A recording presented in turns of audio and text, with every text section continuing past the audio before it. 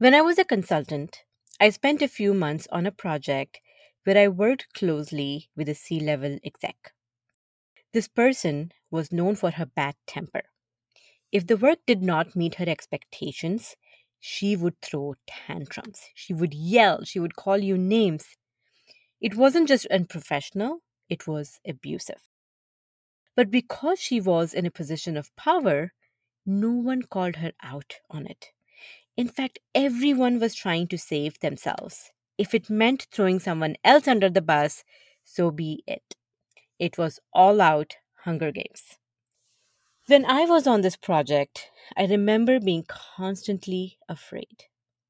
And this fear paralyzed me. I was scared to do anything. I was scared to say anything.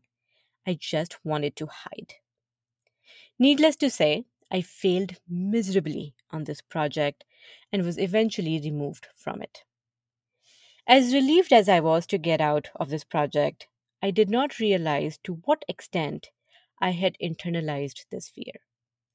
Even as I went into my next job, this fear stayed with me. My new team, my new manager were fantastic, but I was still afraid of making decisions, afraid of sharing my work. I decided to see a therapist because I knew eventually someone would notice how little I was doing. The therapist diagnosed me with PTSD. She helped me see that I was in a difficult situation that I did not have the tools to deal with. Eventually, I rebuilt my confidence, but it took a really long time for me to bounce back. Since then, I have come across multiple people who have had similar experiences with abusive leaders. Abusive leaders who have been allowed to create toxic work environments.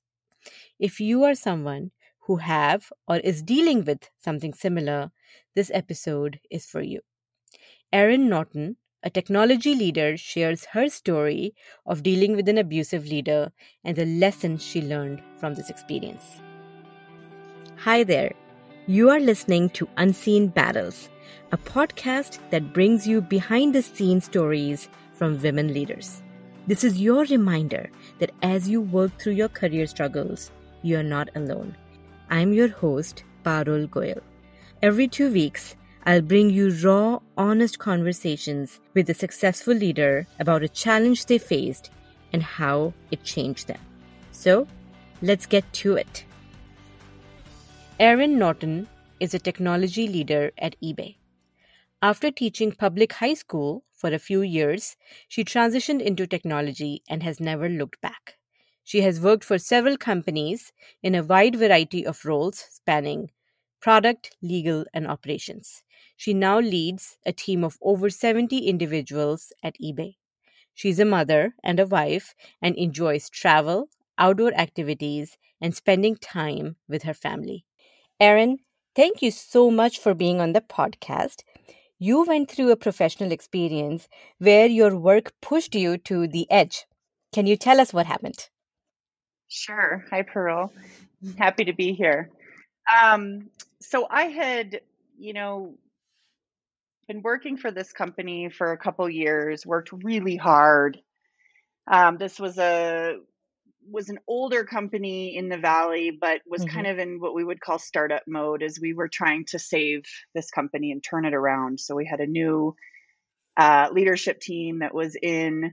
Um, Worked really hard. Mm-hmm. One of these jobs where it was constantly challenging, challenging with relationships, challenging with the works, challenging with the solutions.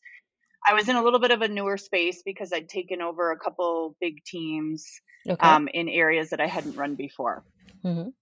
Um, so I had a lot of pride in this role and in this job where I had been. Anyway, finally, we were able to position an acquisition and which was great. Wasn't 100% what we had all wanted, but it was Okay. the best outcome overall. And so we were in this position where we'd had a riff. There was some reorganization happening because the new leadership team was coming in, and I found myself in a position where I was kind of at the end of uh, a very challenging relationship with the CEO. So the company that you were working for, that you had put in all this hard work into, it got acquired, which was a good outcome. But then you ended up reporting to a leader or a CEO of the company who acquired it. Is that right? Yeah, I wasn't directly reporting to the CEO, but I was in a very visible role Okay. where the CEO was looking to me to provide some answers on things. Okay. So you were working closely with the CEO, even though not reporting to. Exactly. This gentleman was, extremely visible and prominent as a Mm-hmm. CEO, right? He was front and center all the time. And he was asking me to basically redo, a massive effort in a matter of days. And yeah, and I was finding myself, and he was, publicly, this was very public. The way that he managed work was always on emails with, many, many people in Mm, public forums, on calls or in meetings, where you were always kind of singled out. I see. And yeah, and so it was challenging, and we didn't have the answers right away. Mm-hmm. And this was something that kind of had been going on now, as this acquisition happened. So weeks and weeks, really challenging. Mm-hmm. I would even go so far as to call it pretty abusive. Is it the expectation? Is it the tone, the language? All of Was it. he? Oh, would he yell in Oh meetings? yeah. Oh yeah. Emails where, ranting Mm, emails, calling you out, singling you out. Why haven't you done this? Where is it? Um, you know, and I've worked in some, when you work in tech, right? It can yeah. be very high pressure, and but this was another level. Yeah. And it was particularly, kind of difficult because I had worked so hard at this company, and in Mm-hmm. general had a really, good reputation, right? As somebody Mm-hmm. who had risen up, who'd worked really hard, was a key employee. And to be sort of singled out like this, especially publicly, was particularly hurtful. This behavior that you're describing, like name calling, yelling, singling people out, was this with everyone that you interacted with? Well, that's what people would tell me, was that, hey, don't take it so personally. He does this to everyone. If that's any consolation. Yeah, and I think that's one of sort of the messages or learnings that I take away from this story, that I can come back and finish the story, but the learning in the end was I shouldn't have internalized this so much. Mm-hmm. I'm not generally somebody that I would say, gets very emotional at work. I definitely don't cry at work. Uh-huh. Um, but this was one of those situations where, I actually broke down in tears. Yeah. And it was almost like that's what he was going for, Mm. um, was to kind of, really get at you and break you down. Wow. So this was particularly difficult because it was, not uncharacteristic of me to act like that.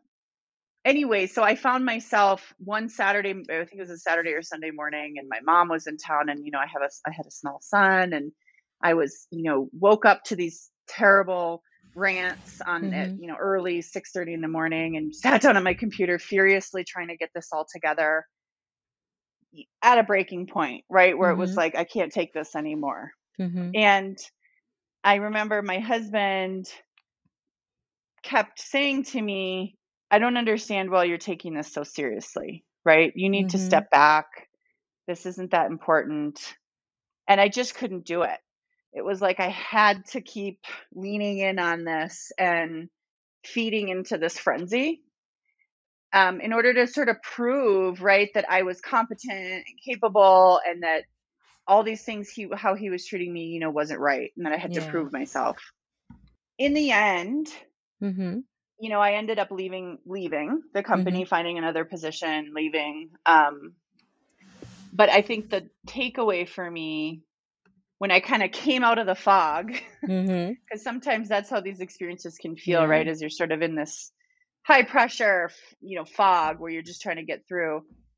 I remember thinking, and to this day still, I think, wow, that was ridiculous. Yeah. Why did I let this kind of get to me so deeply? And why did I waste all that time, right? maybe I should have left earlier, or maybe I should have just taken a step back in this and not gotten so emotionally involved. How long were you in this position, Erin? It was probably a total of about 4 months. 4 months. And then actually let's talk a little bit more about when you were in the fog. So by the way, had you worked with this person even during the acquisition? No, I had heard about him, but he wasn't on and that's what was so weird about it. He kind of swooped in, I see. right, and established himself, and that was part of the way that he ruled, right? You kind of started realizing that, wait, this person has this unrealistic expectation and he gets them met by this very almost cruel style. uh, how did that change your day to day? Like, were you apprehensive about going into meetings with him or like reading emails from him? Like, did that stay with you even outside of your work hours? Oh, 100%. And it was even right, like I had tried coming back. I think sometimes the best way to deal with a situation where there's an expectation that's unrealistic Mm-hmm. is to come back with, I acknowledge what your ask is. Here's the timeline, right? And what I can deliver. And I think it's really important to set those expectations, right?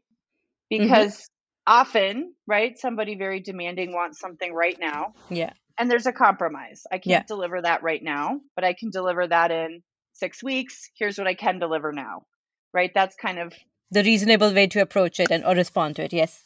that's right. Yeah. And he was not taking that. So it really was unrealistic. It was almost like anything you gave, Mm-hmm. right? Any option wasn't good enough. I see. So he wasn't really open to compromise.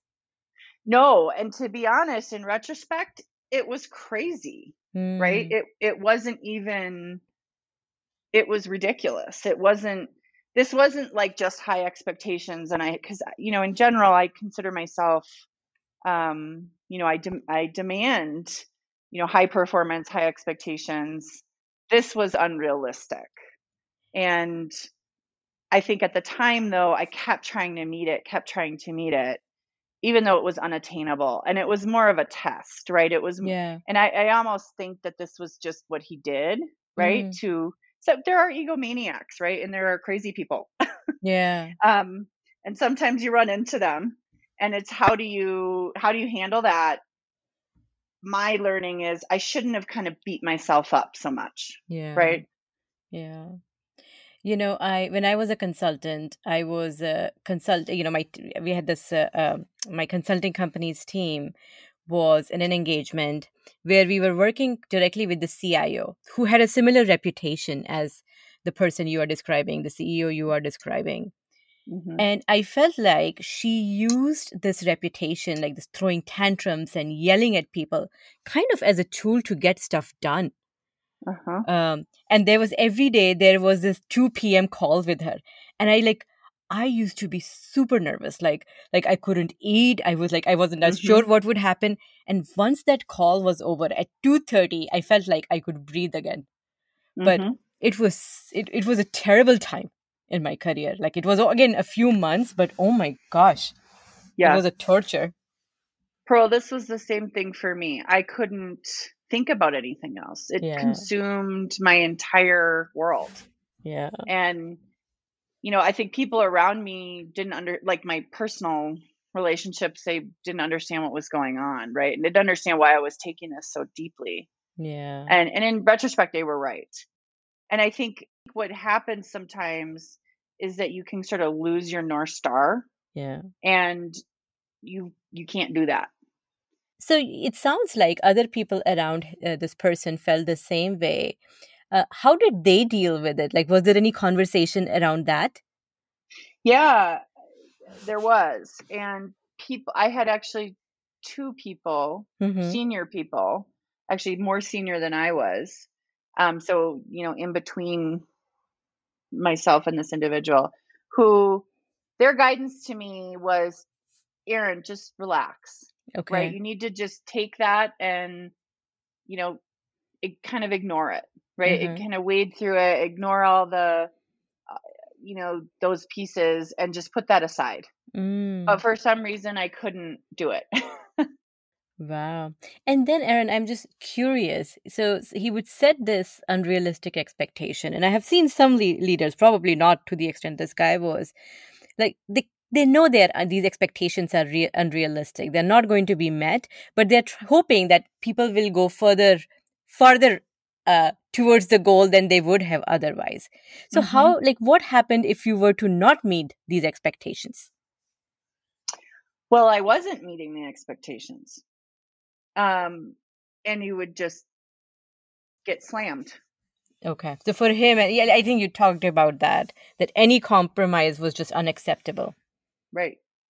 And I think that's good. I think I agree with you. I think that's probably what the intent was, right? That by all means, by any means necessary, get this done.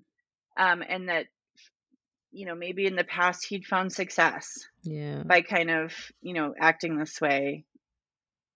I'm not sure. Erin, when you left this position finally, and I'm very happy for you, and then you moved to your next job, was there any residual effect that you felt after having gone through this experience? That's a good question. I mean, I think I did take a little bit of time. I was able to take a little bit of time. And I joke sometimes that I kind of had some PTSD from it. Yeah. And I did need a little time, right, to kind of decompress and move on. I think the residual effect, I actually could say now, is probably positive. Okay. Because I think that I believe that actually everything, has a purpose. If you take, if you can find value in everything, right, in every experience in some way. And that's what we have to do, is to always find a learning from something that you can apply going forward. It's very difficult in the moment, but in retrospect, I learned from this, I think, just those things. Hey, don't internalize this. It's not you, it's him. Yeah. Yeah. Right. And I think I would probably if I had another similar experience to this in the future, I would react differently. I think that I would get out earlier. Okay. And I think I wouldn't take it so personally. Yeah. That I would say, hey, this has gone off the rails. It's not me, right? Yeah. My value this isn't about me. And, sometimes things feel so intense in the moment. Yeah. And then later you realize, hey, that wasn't even that big of a deal. Like, I shouldn't, you know what I mean? Yeah. So I think it's good to remember that, is make sure that you don't over emphasize things that aren't really that intense. Yeah, so actually, that's a really good point, Erin. When you are close to something, or when you're involved in a situation, it might seem bigger than it actually is. I don't know if you have any advice on how to step back in that moment. Well, I mean, I think I have those situations a lot, right? I think when you're a high performer, when you're somebody who just is passionate about everything that you do, or who really success is really important to you, you tend to do that, right? Because you pour yourself 100% into everything. I think that, I have to ask myself often, hey, is anybody going to be hurt? Is anything, how grave is this really, right? How big of a deal is this? Yeah. And then I think there's some real tactical things that you have to do. Like, I really think when you start, you have to recognize that feeling in yourself, right? That level of intensity, or if you're starting to lose your way, and you need to step back, whether it's go outside and take a walk, whether it's literally turn it off, right, for a half hour. But I think it's about recognizing that feeling in yourself when you're starting to go that direction. And then creating the space to step away or turn it down or shut it off somehow, so that it's not constantly stewing in your head. Yeah. Yeah. Yep. And Erin, I'm curious. So if you were to put in a position where somebody was yelling at you in a meeting, like what would be your recommendation? How do you respond to that? That's a really good question. I mean, I think you can't respond in the same way, right? I think Yeah. you have to stay extraordinarily calm. Uh-huh. I think that sometimes people like that thrive on that kind of conflict and watching people get rattled. Yeah. And, but I also think there is a time and a place when you should really stand up for yourself. Yeah. I think when it becomes to the point where it's abusive, Mm. I do think, and it's very difficult to do, but I think it's okay to say, hey, I, I can't be in this situation, right? Or you can't talk to me like that. But I think probably the best thing is to just keep your cool. Not give them the satisfaction of seeing you rattled. Hmm. uh, so Erin, did this experience somehow did it make you a better manager? Oh, definitely. It definitely did. I think, you know, I think in general, Mm-hmm. cool, calm, and collected Mm-hmm. is kind of the best way to go. Yeah. Um, and I think, you're going to, encounter all sorts of situations in your career, whether it's, you know, deal, letting people go, right? Letting Yeah. underperformers go, dealing with, other issues, dealing with difficult, stressful issues. But the best way to handle it is to breathe deeply, right? And don't lose your head and stay calm and collected, because there's nothing that can go wrong with that approach. Yeah. I think that's important. And managing people, right? I think it's taught me what not to do. Yeah. Yeah. Wow. So just a matter of, like you mentioned, keeping your calm, keeping your cool, staying aligned with your values. And Hmm. even when you're in a challenging situation like this one, trying to step back and maintain a healthy perspective. Yep. I would say that's the advice. And everybody has to have things that they do, right? That Uh-huh. keep them centered, whether it's, exercise, whether it's, I don't know, whatever it is, right? Going out with your friends, reading, whatever it is that sort of keeps you centered. You have to have at least something like that. Uh, Erin, any other last advice for somebody else who might find themselves in a similar situation? I don't think so. I think you got some of these situations that you're going to encounter, right? You got to just roll with it and remember that Mm-hmm. you're not stuck in anything, right? You can walk away at Yeah. any time. It's not a failure.